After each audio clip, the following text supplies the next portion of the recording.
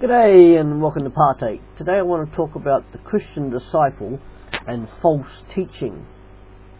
Paul writing in 1 Timothy chapter 4 and verses 1 to 2. Now the Holy Spirit tells us clearly that in the last times some will turn away from the faith, the true faith.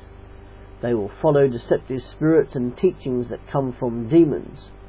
These people are hypocrites and liars, and their consciences are dead. Paul here is talking about false teachers and how they rise up within the church. So how does a Christian disciple discern false teaching? Well, firstly, the Christian disciple is fully aware of the false. 1 Timothy 4 verses 1 to 5. The hallmarks of false teachers are that they are used by Satan and his demons, being seduced as spiritual slaves. False teachers are marked on their conscience as being owned by Satan. False teachers are hypocrites, controlled by secret sins and pride and covetousness. 1 Timothy 4 verse 2. False teachers lead people away from the truth, which is Jesus. 1 Timothy 4 verse 1. And false teachers also deny God's word. And how is a Christian disciple to be trained in the truth? True teachers are used by God and are slaves to the Holy Spirit. True teachers are marked as being owned by God. True teachers are totally controlled by the Holy Spirit. They are walking and living within the Spirit. And true teachers are devoted to both the reading and the teaching of Scripture. 1 Timothy 4 verse 6. And true godliness gives itself every effort to achieve the goal. It casts off burdens and sets itself a goal of total self-dedication to Jesus. And then thirdly, the Christian disciple is diligent with the truth.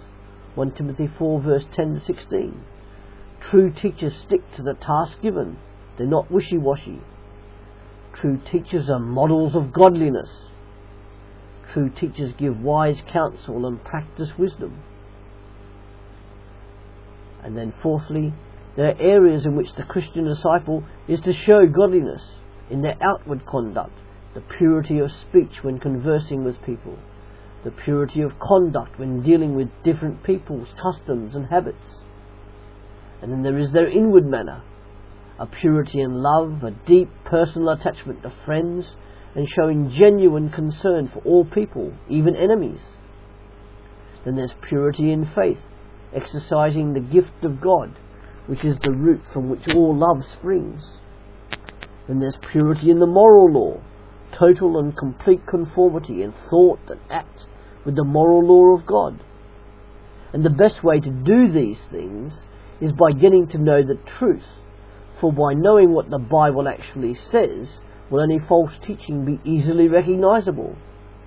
But how do we get to know the truths of Scripture? God has spoken and He has communicated His word to us. Firstly, by revelation, when God spoke to the writers. Secondly, through inspiration, as the writers were divinely guided by God in the process of writing His message. However, in order to understand God's revealed and inspired message, illumination is required. This is where God causes the Bible to be understood by both the heart and the mind of the person. The Holy Spirit was promised by Jesus to illuminate the Bible to the hearts and minds of all people willing to listen, both Christian and non-Christian. John 14. And how does the Holy Spirit illuminate the Bible to us? Firstly, pray that the Holy Spirit will help you as you read. That is part of His role in the life of a believer. He will use the Bible to enlighten and illuminate the mind, heart and will of all those willing to be obedient. Secondly, as Christians, we believe that the Bible is inerrant and that it is totally trustworthy. It does not contain errors or mistakes in its original form, that is in the original manuscripts and in the original languages of Hebrew, Aramaic and Greek. We maintain the Bible as our final authority over all things. Thirdly, no part of the Bible will explicitly contradict another part. It is a balanced and unified message from a God who does not change. God is not a God of confusion, but a God of order. By reading it regularly, you will be amazed how it holds together. And fourthly, we are to keep what we are reading in context, not only in its immediate context, but also in context with the rest of the Bible. Take, for example, Psalm 14 verse 1, where the Bible says there is no God. What Psalm 14 verse 1 actually says is that the fool in his heart has said there is no God. It is also out of context with the rest of the Bible where God is said to exist, such as Genesis chapter 1. You can make the Bible say whatever you want it to say by merely taking sections out of context, and thus creating pretexts like that. Ask yourself questions about the passage. How, who, when, where, why and what. When you hear someone speaking from the Bible, don't just accept what they say, but question it in your own mind or with others who are with you. And fifthly, use a Bible you can read easily. There are many translations available to suit the taste of anybody. Also use a Bible reading plan, such as that devised by Robert Murray McCheyne. If followed, it would take you through the Old Testament once and the New Testament twice per year. And lastly, expect to be changed when reading Scripture, with an obedient heart, an obedient mind, and a compliant will. The Bible is God's living word because it is active, it is not passive, and God will not cease changing you into the image of His Son. God does not abandon us, but when we are being recalcitrant, we abandon Him. One of the very key teachings from Scripture is that God can be known personally. People are not naturally born possessing this knowledge, even though they know of God's very existence. Knowing that God exists is not the same as actually knowing God personally. Personal knowledge of God is ultimately crucial, however, since knowing God personally and developing the relationship is what being a Christian disciple is all about. That is our goal. As Christians, we should be rejoicing that God earnestly desires us to attain this knowledge of Him in order to know Him more and more. For this reason He has spoken to us in the Scriptures, revealing Himself and disclosed how we may know Him more. And whilst God can be known, our knowledge of God is only partial, and we will never know everything there is to be known about Him. Knowledge of Him is both wondrous and without end. As we grow spiritually, knowing the Bible, and thus knowing Him more, we will grow in spiritual maturity.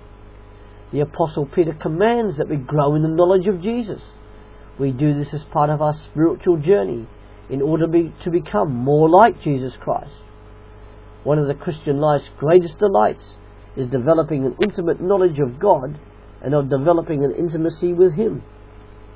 The gospel, or the news of Jesus, we share to others is entitled The Power of God to Salvation. The Bible and its gospel whereby people come to know God is found in the gospel is the agent of new birth. It is the soap or the cleansing agent whereby God gives the believing sinner a spiritual bath, resulting in salvation. And the Bible is a teacher that brings wisdom which leads to salvation. For more to think about, please do read Matthew 7 verse 15 to 23.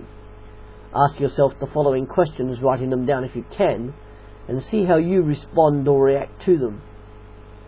Then why not share your answers with your spouse or a close friend so that you can pray over any issues together? Question 1. How can I discern what I am being taught from the Scriptures? Question 2. What fruit am I showing as I both teach and receive teaching? When was the last time I disagreed with a Bible teacher?